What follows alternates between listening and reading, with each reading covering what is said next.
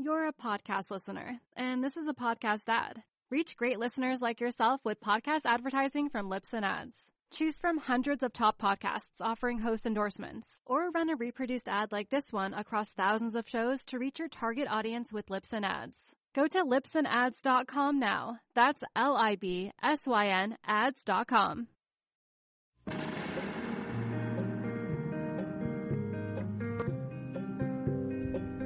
Santa Cruz is home to such a rich surf history, and I feel like much of the story hasn't really been told.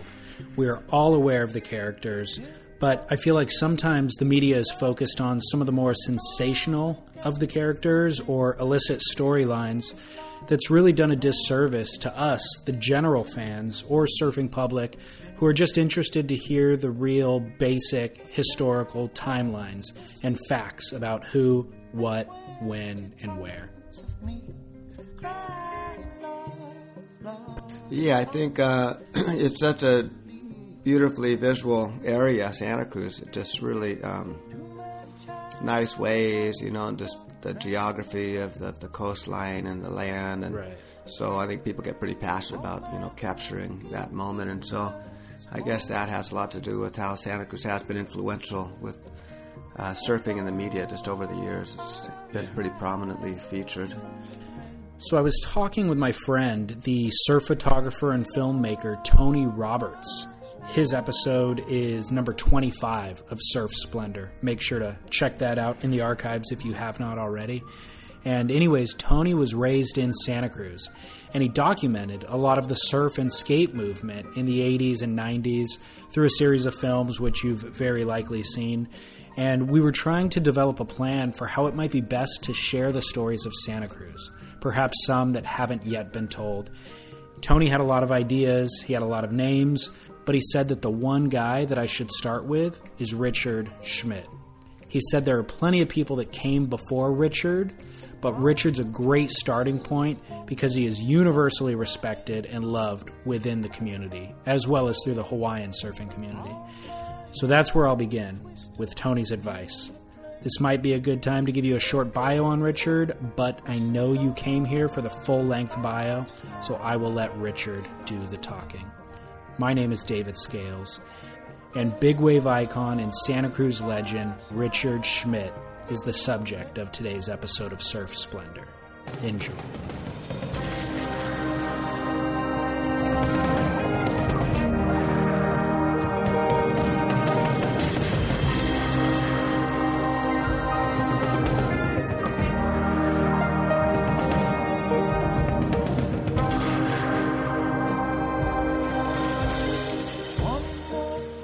We recorded this interview at Richard's kitchen table in his home in Santa Cruz, mere steps away from the ocean.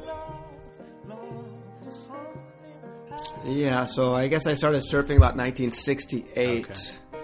I was 8 years old, and we would go down to the Rivermouth Beach right in front of the boardwalk. And back then, a lot of people were riding inflatable mats. It was like before boogie boards, so a lot of belly boarding on these inflatable mats. And it was crazy. There'd be 40 people on inflatable mats out there just riding the closeouts or like riding moms up the and river. dads and stuff and everything. Oh yeah, families, moms and dads, and so that's where I got my love for the ocean. My parents loved to go to the beach, and I had 3 brothers, so we started playing out there. And we also, in addition to the mats, we would get these styrofoam boards, those styrofoam boards, and ride them as well. I used to stand up on those things when I was like 8 years old, and then me and my brothers talked our parents into buying a longboard from this guy Otto. There's this guy Otto that had a surf shop right at the base of the wharf. And he had all these classic old longboards, and we bought a board from him and then shared it and rode off the point at Cowles Cove. Really a great way for learning. And just kind of went from there, yeah. Who were the guys around that time? Who were the key figures that were surfing? Back then, the good guys, Joey Thomas has always been one of the best surfers here in Santa Cruz, and he was definitely one of the standouts way back then. Greg Bonner, John Arnold, really good tube rider, Michelle Janone, Doug Hout was, has been around forever in Santa Cruz and building boards in the late 60s, as well as Joey Thomas, John Mill. Yeah, I heard, years ago that it's like there's a higher number of shapers per capita in Santa Cruz than any other surf region in the world. Like more shapers per surfer than anywhere else, Yeah, that doesn't surprise me. A lot of people are real craftsmen, and right. I don't know what it is, but it's pretty infectious. The whole surfing environment in Santa Cruz, because it's really visual. It's all the surf spots are like amphitheaters because there's cliffs that look down to them, and so people look out at it and just go, "Wow, I like to do that." And the people that are surfers are always just checking the waves, and it's just kind of infiltrating in the whole community. One important detail for the surfing world is that the wetsuit for the purpose of surfing was brought to popularity in Santa Cruz by Jack O'Neill. It was invented in 1951 by a physicist, and Jack began experimenting with it in San Francisco in 52. And eventually, he opened his second surf shop in Santa Cruz in 1959, just in time for the big surf culture boom. Bob and Bill Meistrel of Body Glove were following kind of a simultaneous path in Manhattan Beach, just to keep the record straight. There were wetsuits back then. I definitely started without a wetsuit, and I'll just never forget my 12th birthday. Went to Portola Surf Shop and bought a Primo full-length wetsuit. Oh, it was just like heaven, man. We had a barbecue down on the beach at Cowell's. We roasted hot dogs. I got to surf in a wetsuit, and I was warm, and just an incredible experience. What brand wetsuit was that? Primo. Okay. Primo wetsuits from Mike Locatelli. He owned a surf shop, Portola Surf Shop. Among those surfers that you mentioned, was there any professional surfing at that point? Like, was that even a potential goal for a young guy coming up? In the early 70s, not much. Mid-70s, there was a couple of pro contests that came to town. Remember the South Africans came, went for a team challenge or something like in the mid-70s, and Joey Thomas did really well. I think he got second place. Okay.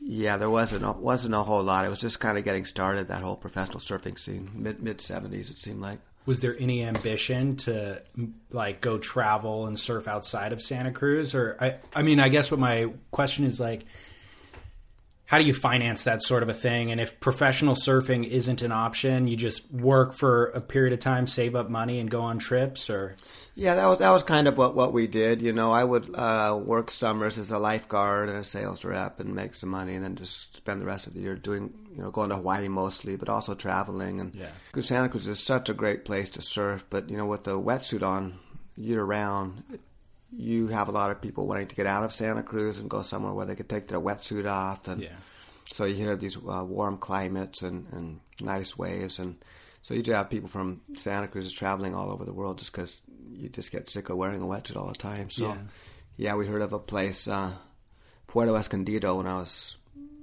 turning 18. That was pretty incredible to go down there.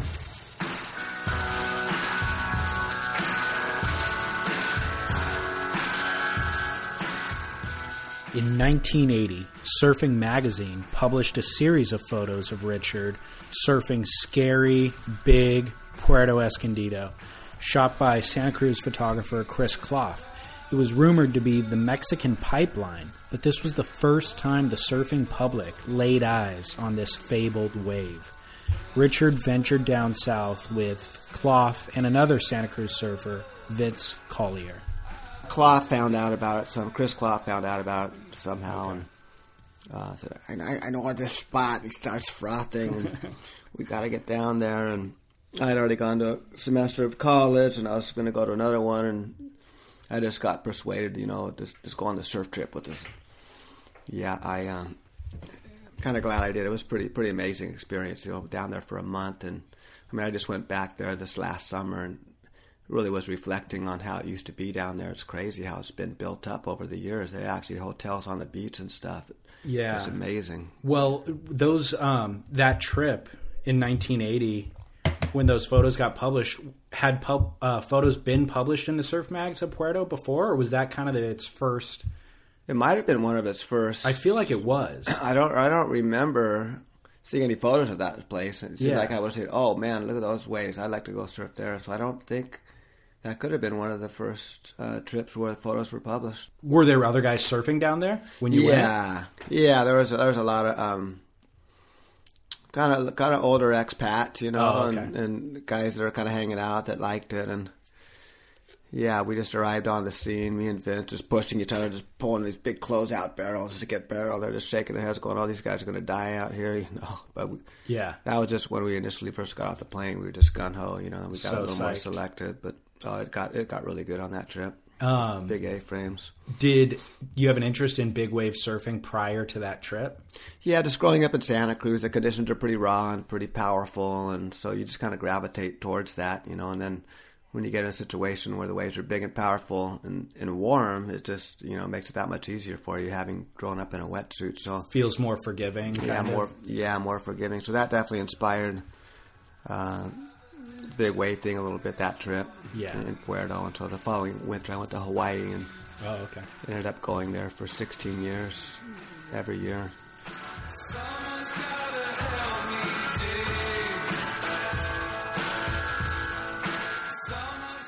Hawaii has always been a mecca for the surfer, especially those interested in big wave riding. However, while now time in Hawaii is a requisite for professional surfers looking to establish their career, back then Hawaii was simply the end goal. If you were lucky enough to secure a paycheck through surfing, it was simply a means to finance a winter in Hawaii. There was nothing more. Just incredible how, you'll be there and you'll not ride anything shorter than like a 7.4 for like a month straight, just the energy that's just coming at you on a daily basis is just incredible, just really inspiring and challenging. And Greg Bonner and John Arnold kind of took us under their wing a little bit, showed us around, and I'll never forget surfing Sunset Beach with Greg Bonner. Yeah. And he just was paddling out, and halfway up the face just spun around and just whipped it on like about a 10-foot west peak. Way like, wow, that's how you do it, huh? Wow. Incredible surf for that guy. Whose boards were you riding at that time? Were you bringing boards from Santa Cruz with you around the world? Yeah, Doug Hout. Doug Hout used to help me out with my equipment back then. He made me a nice quiver for Puerto, which worked out really well. A 7.4 and a 6.6 single fins, just worked out great. And then he made me a couple boards for Hawaii as well, which worked out well. I try to put myself in that headspace because nowadays you forecast swells, you know exactly what the waves are going to be like, so you can get a quiver made for that specific wave.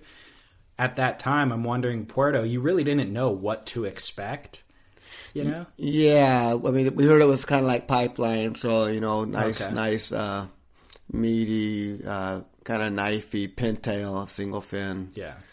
Something similar to what they were riding at Pipeline back in those days. Sure. Is what we kind of went off of. Sure. A lot more duck diving, though. Yeah, a lot more duck diving than Pipeline, yeah. Yeah, for sure.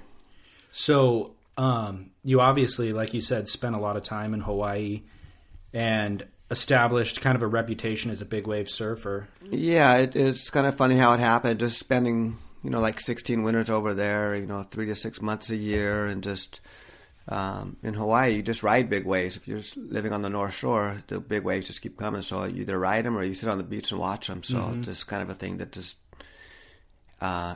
transpired. And a lot of people, though, when it got a certain size, they kind of just didn't go out, but it's pretty hard not to go out when it's offshore and sunny and just big, beautiful lines. And yeah, like in the early 80s, Waimea was just going off, and it really wasn't that crowd. Not too much attention was going on towards there. So I guess being a guy from California that was out there consistently, I kind of got a little bit of attention and got a reputation as a guy that would go when the waves got big. You ended up being invited to the Eddy. Tell me about that experience. Oh, yeah, that was just amazing to be part of that for so many years. I guess it was our second or third one. Like the 89-90 season, they had that real epic Eddie Aikau contest where it was like 25, 30 feet and just perfect. And Brock Little got a big barrel. And Keone ended up winning it that year, but that was still to this day the pinnacle of my surfing career, was surfing those waves with that crew of guys. 24 guys that were just amazing surfers, and really not that many big wipeouts. Just really respectful toward the wave, and just the waves that I saw that day and witnessed and rode were just an amazing experience. I ended up getting third in the contest, and it was just really a cool thing to be a part of, and just the whole reverence towards Eddie, Right. and the ceremony and the Hawaiian culture and how I was accepted and brought into that whole thing was pretty special. And then after that contest, I did really well, and then it wasn't held for about 8-10 years after that. Yeah. But it was a good excuse to go to the North Shore and train and surf every day. And I'm on hold for this contest, and I enjoyed just being a part of that. And it gave me kind of a legitimacy to be hanging out on the North Shore surfing every day. It was pretty cool. Were you the first Californian to be invited to the Eddie? Possibly, yeah, I think so. I haven't seen that written anywhere. I was just trying to think of another Californian who might have been. I think I got a poster in my room that has all the invitees. yeah, but I don't. Oh, there's another guy from Marty Hoffman. Oh, okay. Marty Hoffman was also part of that crew, and he's from California. Okay. Well, kind of the North Shore though, Flippy. Did he surf in the event though, or was he just invited? And Yeah, no, I think he did surfed too. ram? Yeah, Okay. Marty surfed in it too. Okay. I mean, he is from California, but I think he's kind of like from Hawaii too, because his Sure. father he spent a lot of time there. Sure. Do you follow currently professional big wave surfing at all, like the Big Wave World Tour? Yeah, I really enjoy kind of checking out, seeing what's going on, and when the contests are, and all of that. Yeah, it's fun. I'm curious about your thoughts on it because, like, I try to follow it, and I feel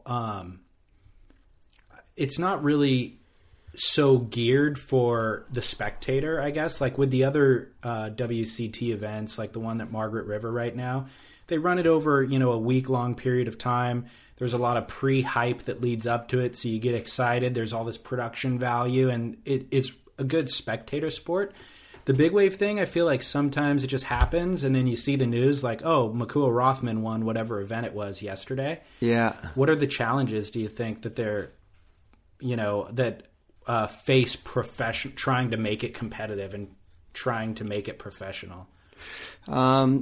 Just the most challenging thing is conditions, because it's such a rare event where the waves get worthy of a big wave contest. I mean, they set the standards really high, and you can't just pick a date. We're going to do it on this waiting period. The waiting period's like 3 months long, which is just ridiculous. Like the Eddie Aikau I used to wait for every year. It was 3 months long. It's just... And you wait, like you said, 9 years sometimes. 9 years and 3 months every year. Oh, I got burned out. I mean, I just 1 year I'm done. It's like I was still invited. I just kind of said I'm over it. I just can't live in limbo. You're basically living in limbo, right. waiting for that next swell. And a lot of times it doesn't happen in 8-9 years. But how many swells that were potential swells that could have happened? It just drives you crazy. Like, oh yeah, it's on the chart, so you're watching it, and it doesn't happen. And you fly over, and then it peaked out during the night, and it doesn't happen. And it's really the challenge is you can't really put in a package and market it for a specific date, because it's just such a long waiting period. It'd be nice if they could just focus on 2 or 3 weeks, but then it won't happen because it's so rare. So I guess you got to have the long waiting period. But yeah, hard to market it to the masses when it's just so rare. Is there a better way to do it, do you think? I think they might do it a little better if they just lower the standards a little bit. Like this year, there was some chances they could have had the contest at Jaws, and they just it's like the standard was so high, like, oh no, we're just going to wait. And if they could just try to have more of the contest, even though it's not like epic, just just to get the guys out there and competing and get some exposure in the media, be better.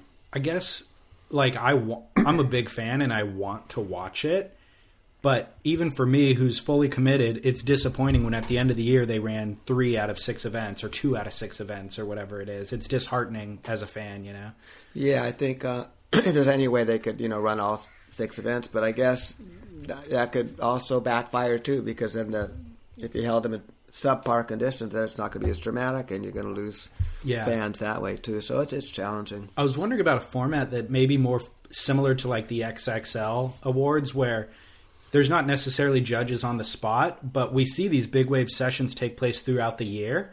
And then what if they just kind of green light it, like, hey, there's a swell coming to Jaws or Mavericks. We're giving you guys a green light during this swell. Any photos and video that you submit will go into the running for the Big Wave World Tour, you know? That would be kind of cool. I say, okay, this is the swell, and it's going to be judged during these 2 days, and it'll be documented. Yeah, exactly. People will be filming, and at the end there'll be a panel that can go through all the stuff. Yeah. And we're not sending our filmers, but if you get documentation and you send it to us, we'll put it in the running. Yeah. You know? Yeah, that might make it a little more easier to handle, And then they could package it and sell it to us, the consumer. I'd be more interested to watch that than sitting in front of my computer for 8 hours waiting for sets to roll in. Yeah. That's a good idea. I think that would be a good idea, actually. It just seems like there's kind of a blend of the two models, the Big Wave World Tour and the the XXL thing. By the way, Puerto's added to the Big Wave World Tour this year. Oh, I heard about that. Yeah. Oh, that's awesome. What are your thoughts on that? I think it's they might have a good chance of running the event there, because it's very a consistent spot. And even when it's like, 12 feet, 14, it doesn't have to be 20 feet. It's going to be pretty dramatic. That way it's pretty dramatic when it's 10, 12 feet. Totally. Too. So, yeah, that'd be cool if they were able to pull that. I think it adds some of that amphitheater experience that you're talking about with Santa Cruz, where like Jaws breaks out in the middle and Mavericks breaks out in the middle of, not the middle, but far out. It's like you can stand on the beach and watch it. It's also, it's not a reef break, so that adds a different element. It's only a barrel, essentially. These other waves barrel, but you can get a drop and get a 10 at Jaws. Yeah. It's like, if you just make the drop and don't get barreled, you're not getting the score. Yeah, that's a great, very exciting venue. That's awesome. Yeah. That's cool. How is it different in terms of, fear level or skill level, surfing somewhere like Puerto versus Waimea? You gotta have a lot of knowledge and a lot of luck sometimes just to catch a wave, because it shifts around a lot. Waimea is pretty specific. The wave comes in right in that one spot. Mm-hmm. And so you got to really know your lineups to be right there. But Puerto has a set of hazards that's a little different. Just, there's no channel to paddle out in, and it shifts around. And, oh, man, getting caught inside out there is pretty horrendous. Yeah. We got it so big one year. There was so much water moving. This guy was paddling out, and he hits his board hits a chop, and the current takes his board, and his board disappears for like 6 seconds. There's so much water. Grabbed it, pulled underwater, and popped up about 20 feet away. While he was just paddling. That's how much water is moving out there. It's a really crazy, dynamic place. The rips, currents out there, the water move. I've never seen anything like it anywhere. Really? Yeah, so it's definitely more of a waterman kind of a thing. But boy, the girth of a wave like Waimea, there's just so much water in the wave. Man, when you wipe out on that wave, when you're in the bowl, it's you get thrashed. Sure. And more rolled towards shore rather than Puerto's kind of up and down. You just get thrashed and you get popped back up. Whereas Waimea just kind of take you for a ride, 100 yards down the point. While Richard had been chasing huge surf in Mexico and Hawaii, little did he know that one of the world's heaviest and best big waves, Mavericks, had been looming in his own backyard, a mere 60 minutes north in Half Moon Bay.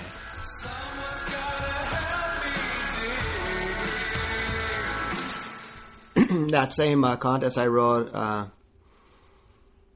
Eddie Aikau 8990, was just once every 10-year kind of a swell, and it was just huge, big, perfect lines. And so was it the same swell that hit Waimea that was then coming to California? Yeah, that same swell was hitting California, and my brother Dave ran into Jeff Clark the next day. I mean, I surfed these huge waves at the eddy, and I called my brother that night. It was just frothing on what a day I had just had and how good the waves were. And then he called me the next night, and it was like equally as frothy, if not more, about this place that he had surfed that day.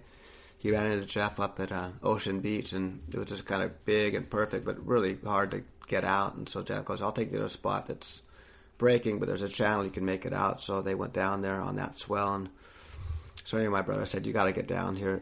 You got to bring your big wave board home this year, because there's a spot that's, you could fit semi trucks inside the barrels. It's just like incredible.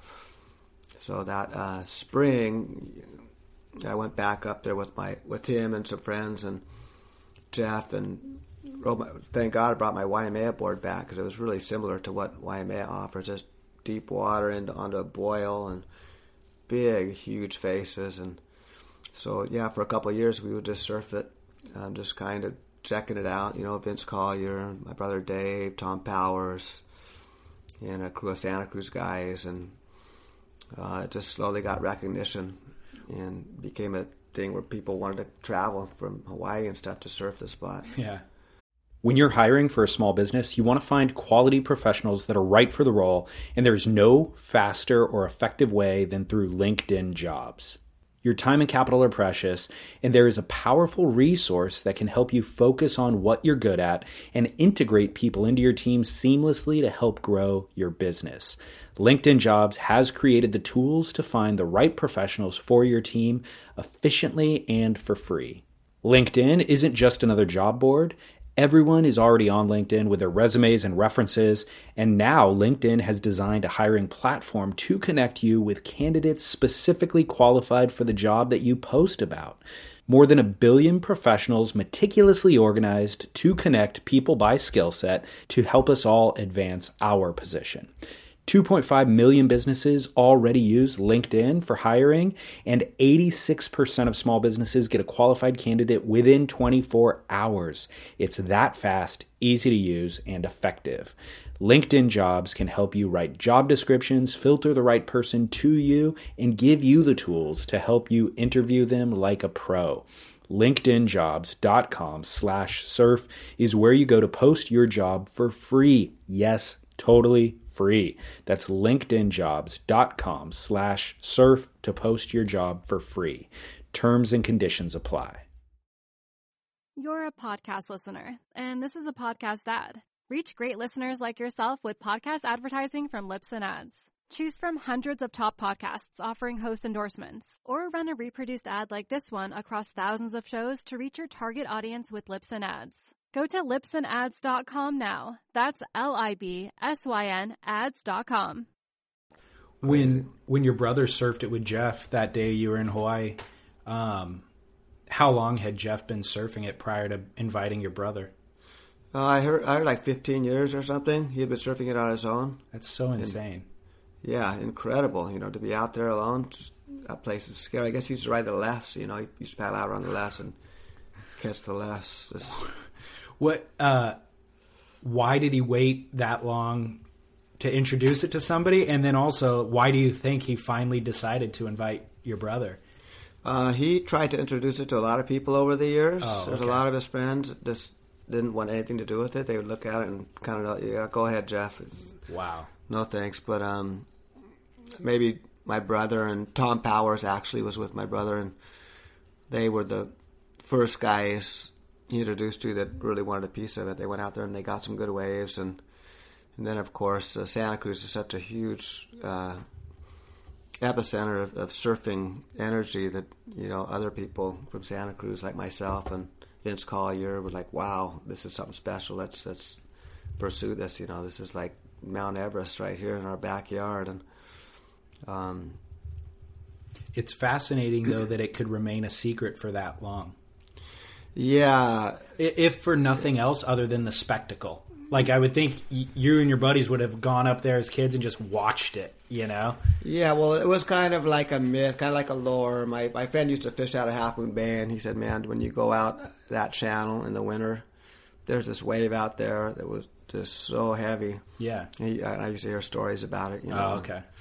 But I never really went out and checked it myself. So there was kind of this myth about a wave that broke up there for a lot of years. But no one really took the time out to really check it out. Where does the name come from?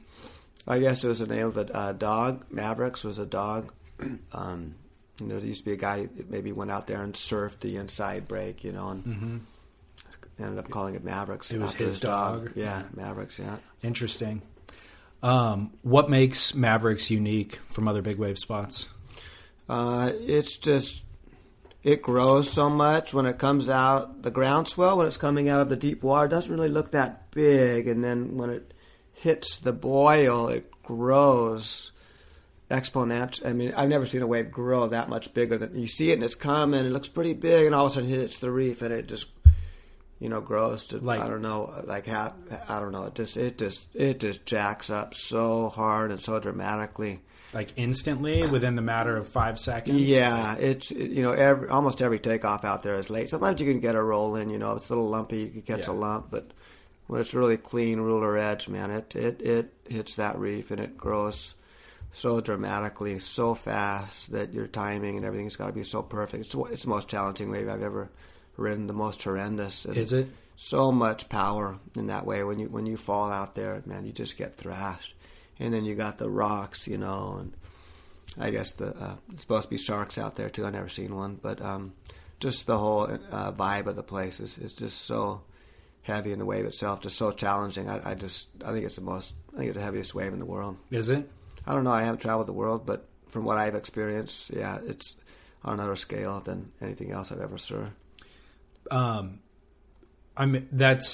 glad you said that, because just strictly as a spectator, it's very difficult to define the nuance of difference between that and Dungeons or Waimea or whatever else. They all look big and scary to me. Yeah. No, it's and it's also the topography of the bottom too, which makes it so hairy, because it gets really shallow and then it gets deep. And so if you get washed over that shallow spot, it's like a waterfall going into that deeper cavern. It's shallow, deep, shallow, deep. It's kind of like steps. Have you been in a position where you've gotten washed over, or do you hit the bottom and physically feel the washover? You can. I never have. I've talked to people, but I just know that the topography, sure, that's why people end up getting stuff down there for 2 waves and stuff, because it's shallow and it goes deep. Yeah. So it rushes over the shallow and then just falls over the deep spot. Mm-hmm. So it just throws you really, really deep. So that's part of it that makes it so sketchy. What's your opinion on the current kind of, I don't know, politics of Mavericks, or the situation, how it's gotten more crowded over the years? And I know events have run there successfully at times. I think you got second place at the Mavericks event, right? When it was the Quicksilver? Yeah, the very first event I got second, yeah. It was the very first one? Yeah. Okay. Who did Flea win that? Yeah, Flea won that one, yeah. What are your opinions about the politics of Mavericks? Oh, it's kind of sad, because there are a lot of different people trying to make it work. I mean, it's such a spectacle. It should be packaged and brought to the world where people can really appreciate the wave itself, and it should just be a celebration of the athletes and the wave itself. But I don't know. I don't really like to have an elimination format on a wave that's that intense. I don't really like the Yeti iCal format, where you surf twice, like you do it on a normal day, and then they just take your top scores and call a winner, rather than surfing and having a timeline where you got to catch your waves, and then there's elimination. So you're out there and guys with your heat, and you're surfing against them, because if they get a good wave, you're going to get knocked out. Whereas the other format, you're cheering the guys on, and so it's kind of people are getting turned into gladiators a little bit, But on the other hand, it makes for a better contest as far as pushing someone's physical level to the maximum, and for the spectator, it's great, because people are pushing themselves where they normally wouldn't be. But yeah, it's a lot of people really want to make it work and make it happen, and I think it's good. There's a lot of good people involved right now. Are there? Yeah, there are. Yeah, there's a lot of like Daryl Flea Verasco is on the board, and Cartel Management, this new has taken it over. It's a new organizer for the event, and they really have grand visions to make it happen. And so I think it's going to happen. And hopefully, it'll be packaged and marketed, and the athletes will get rewarded, which they deserve. For the future years to come. And it seems like Cartel Management ran into a few hiccups this year, though, right? I mean, yeah, I heard there was a little squabble with a couple of the photographers in terms of just day rate and then even Pete Mel didn't get the invite, which I think was pretty controversial, So what are your thoughts? Yeah, I think they could have maybe made some better decisions. What was behind those decisions? Well, I'm not really that up to date on all that stuff. I'm just like yourself. I've just kind of heard this and I've heard that, and I'm not really part of the committee that decides these things. But I guess Peter Mel is part of the World Surf League, and he runs the World Surf League, and so the organizer of the contest thinks it's a conflict, or somebody thinks it's a conflict of interest. I don't know why, but yeah, that's kind of lame. Peter Mel should be in that. He's a past winner. Yeah, that's ridiculous. So it's really too bad that there's controversy surrounding that, because it is a great event, and the athletes that are out there all the time deserve to be rewarded and have a venue where they could display their surfing. And I think the way it looks from the outside is the last thing that you want is for some governing body with their eyes on dollar signs come in and pervert, what we love and believe is pure. That's the worst case scenario. Sure. And so I'm not saying that is what's happening. It's just that when these little decisions get made along the way, that becomes your concern. Yeah, it'd be nice, because it's a really great event. People love watching that. I mean, man versus the ocean. It is like Mount Everest of the ocean, that wave. And it's kind of sad that there is controversy surrounding that, because it'll get worked out. I think it's just some growing pains with the event. Okay. Yeah, because you started out by saying you think that it is the right people in place. Yeah, there are some really great people that are working together to make it the event that it could be. So I have high hopes for that event. Good. Who among that scene, I know Mavericks obviously has gotten a lot more crowded over the years, and I guess even one of the big swells leading up to this season was stand-up paddlers out there and everything. Who among that crew currently are the standouts, do you think?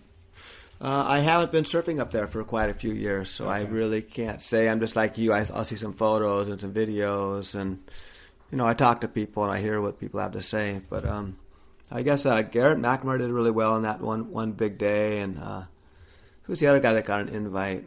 Oh, what was the guy's name? Oh, Jamie Mitchell, maybe? Yeah, Jamie Mitchell, I guess, was just going above and beyond. Yeah. Just pushing himself. Because there was one really standout day this year.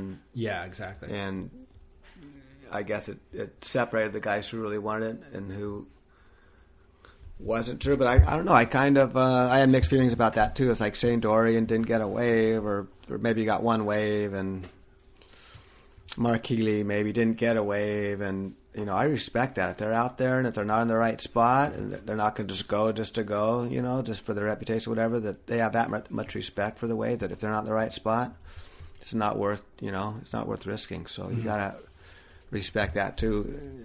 On the other hand, you see a guy like Jamie Mitchell would just go on regardless. He didn't care about his health. It's like, that's great and all that, but I don't know, I respect the other end of the spectrum too, where people respect the wave and they're not going to just risk it just for the photo or whatever else, you know.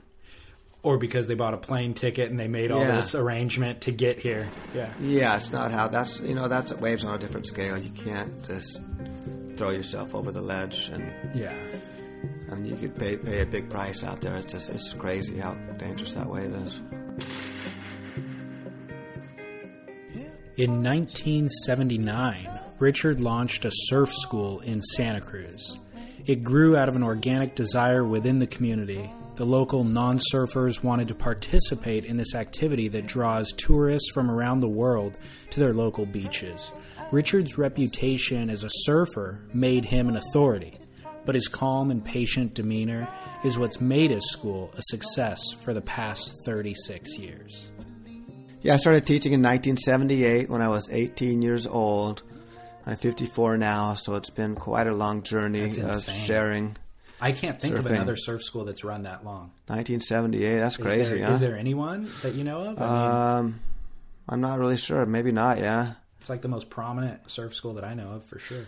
Yeah, just I was lifeguarding, and a friend of mine, Calvin Holm, he had a local class through the local Parks and Rec, and he goes, "You want to teach it?" You know, because he knew how into surfing I was. I go, "Yeah, sure," you know. And so I started teaching for the local Parks and Rec, and it's just grown into more and more lessons as people call me outside of the Parks and Rec, and so I do a lot of lessons. And then I started to do overnight surf camps in 1990.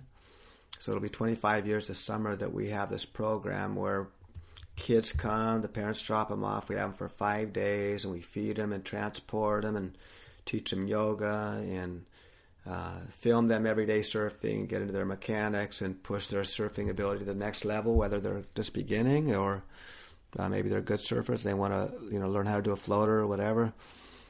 And then we started going to Costa Rica in 2000.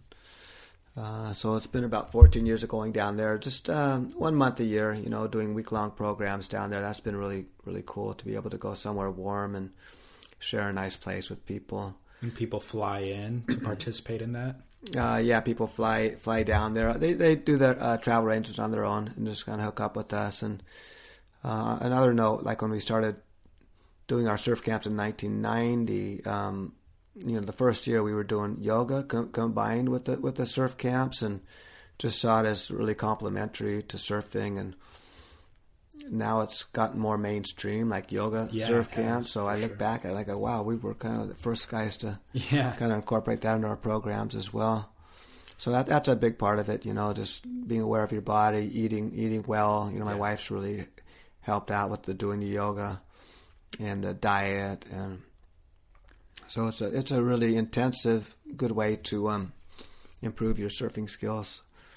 So what level of surfers do you cater to with the surf school? When I do my lessons, I would say a lot of beginners, but I coach other kids that are more advanced and all that kind of stuff. We do the whole spectrum, but in our lessons, definitely more novices. And then the surf camps, we get novices, but we get a lot of people who return for years and years and years, and more advanced where they want to kind of push their skills to the next level. But a lot of novices with that too. What age groups do you cater to? During the summer here in Santa Cruz, we do 6 weeks. 2 of those weeks are adults, and then 4 of the weeks are kids. And the average age is between 12 and 15, but we take kids as young as 10, and we get older kids as well with those programs. But it's really a great experience, especially for kids that don't have the opportunity to get to the beach too often, just to be on the beach for a week and in the water every day. And it's such a beautiful place as Santa Cruz. It's a World Surfing Reserve because the variety of surf breaks we have here. Maybe like 4 or 5 places in the whole world have been declared World Surfing Reserve. And then on top of that, it's a National Marine Sanctuary. So there's the wildlife that you see when you're out there surfing on a daily basis. It's just incredible. So to have a place like this to run a program like a surf camp has just been incredible. Yeah. I've really learned a lot teaching over the years, doing it for so long. I'm still learning new techniques to relate information to students. So I train them, and I'm pretty confident in the staff I have. Cool. You provide the boards? Yeah, boards and wetsuits, yeah. Cool. You mentioned lifeguarding at some point. How long were you lifeguarding? I was a lifeguard for 15 years. Oh, you were? Okay. Yeah, for the city of Santa Cruz on the beach there. And that's when I started teaching surfing. And then that kind of took over where I got more into that rather than lifeguarding, because just the demand, people just kept calling and wanted to go surfing. And the waves here in Santa Cruz are just so beautiful to share with people. Just perfect ways for learning.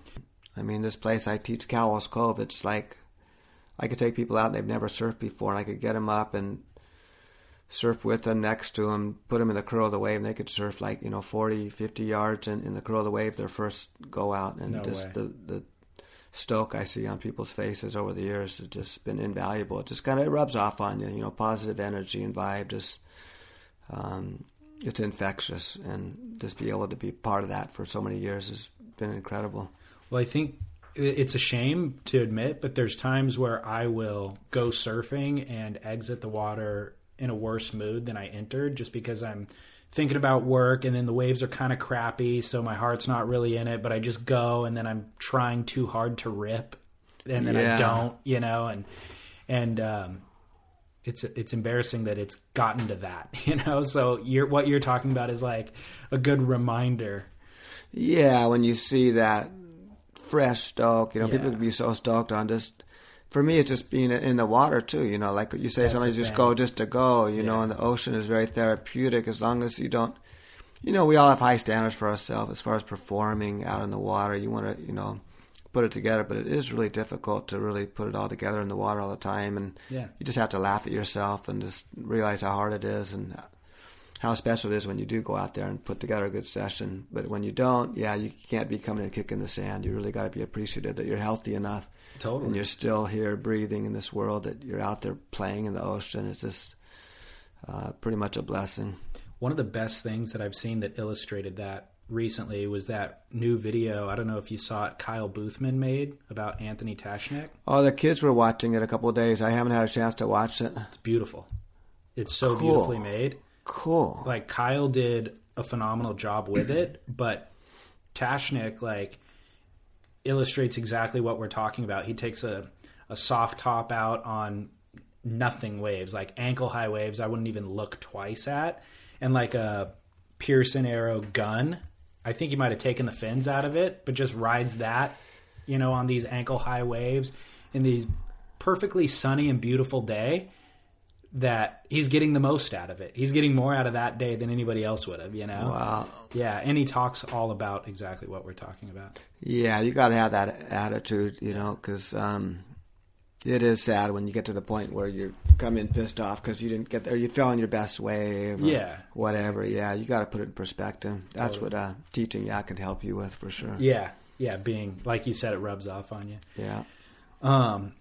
So you've been around for, you've seen a lot in the years that you've been around. What has changed the most about Santa Cruz and the surf scene here, and what has remained exactly the same over those years? The core crew of individuals that, grow up close to the waves and surf out there all the time, the faces have changed, but that's kind of stayed the same, well, a little bit. It used to be a little more territorial maybe, and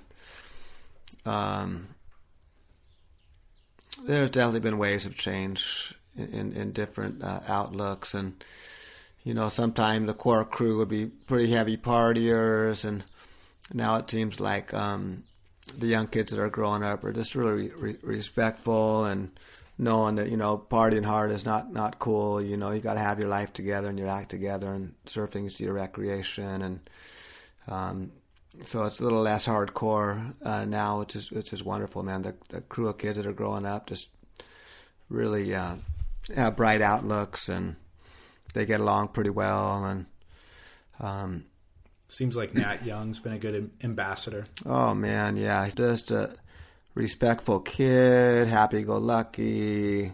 Yeah. Not the hard partier. He's disciplined. He trains, and more of an athlete. So I think the individuals that are more respectable and more together, because there has been eras over the years where people are more into partying and just being rebels and that kind of a thing with surfing. So I think surfers are getting a little more respect as a result, rather than being on the outcast of society. They're fully mainstream here, probably all over the world too, but, there's just so many doctors and teachers or whatever, a lot of professional people that surf, and the kids aren't delinquents, that are surfing to get away from school or whatever else. They're just, kids having fun.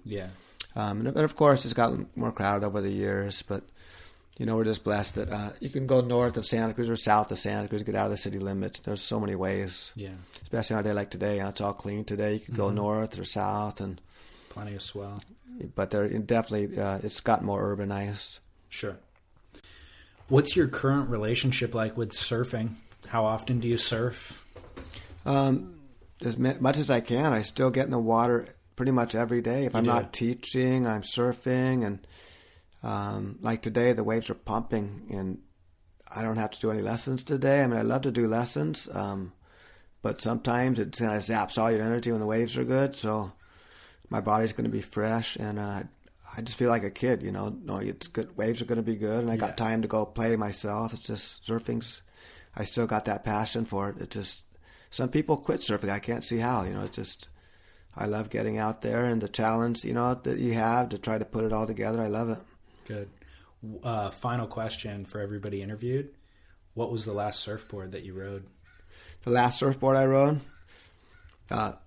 Joey Thomas has been making my boards for like 30 years. And we used to ride the four-fin boards that everybody's riding now like 35 years ago. Really? Yeah, just round pin, swallowtail, four fins. Thrusters were never my thing. Well, we had twin fins there for a while, but got really into four fins, and then Will Jobson came out with the Twinser setup where we put the power fin in the back and the smaller fin in the front, and I switched over to that, and I've been riding that for the last 20 years. Wow. And I don't know, I kind of like the power fin in the back rather than the bigger fin forward with the trailing fin in the back that most people ride. But what about it? What's the unique characteristic about it?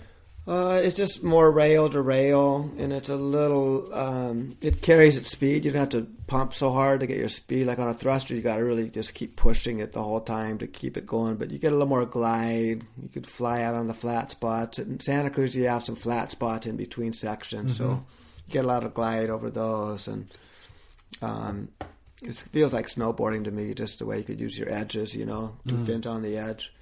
Rather than just, if you're on a thruster, you can be pivoting off your back foot in the pocket. When the waves are really good, that's a great design. Sure. But for around here, the four fins. Yeah, Kelly at Margaret River this event talking about one of his things he doesn't like about the four fin is like just sticks a little too much. Like it's good for speed, but like trying to get it to release, it has too much stick. So I'm wondering, with what you're talking about, where those last two fins are smaller, you probably still benefit from a little bit of release without as much of that stickiness that he's talking about. Yeah, I think you're right about the other four fin design where you have your power fin forward and your smaller fin trailing. The power fin in the back and the smaller fin forward, it doesn't stick very much, and you get a lot of speed, like in the barrel too, or just gliding around sections, or off the bottom, the projection. It's just incredible. There's disadvantages too, but just for how I like to surf, those four fins are awesome. So what was that board then? What was that last board you rode? 6.2 round pin, Twinser fin setup. Thanks Joey Thomas for all these years of incredible boards. Wow. Shout out Joe Thomas. Yeah, JT.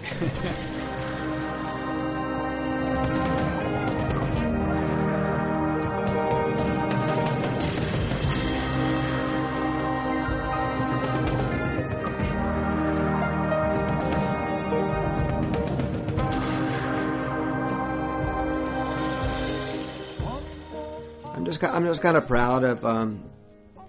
I was able to kind of just hang on to what I love doing over all these years. I'm 54, and my whole life's been around surfing. I'm really passionate about surfing. I love surfing, and I was able to, have a professional career surfing big waves, and going to Hawaii all those years, and and then my surf school where I teach a lot of people how to surf. It's really rewarding to share that with so many people over the years, and actually make a living out of surfing too is pretty nice. Like I don't do it all for the money. I've never had the vision of doing I'm gonna make a business so I could keep surfing and still be involved. It just kind of happened naturally, and I'm pretty proud that I actually was able to pull that off in my life.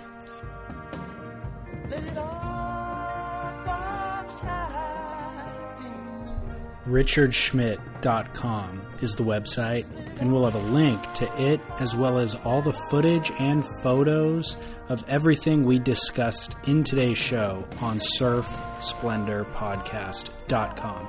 Also, in regard to Santa Cruz, episode 8 of Surf Splendor focuses on Santa Cruz shapers Doug Hout, Ward Coffey, Michelle Junod, and Bob Pearson. If you'd like to listen to that one, it's in the archives as well.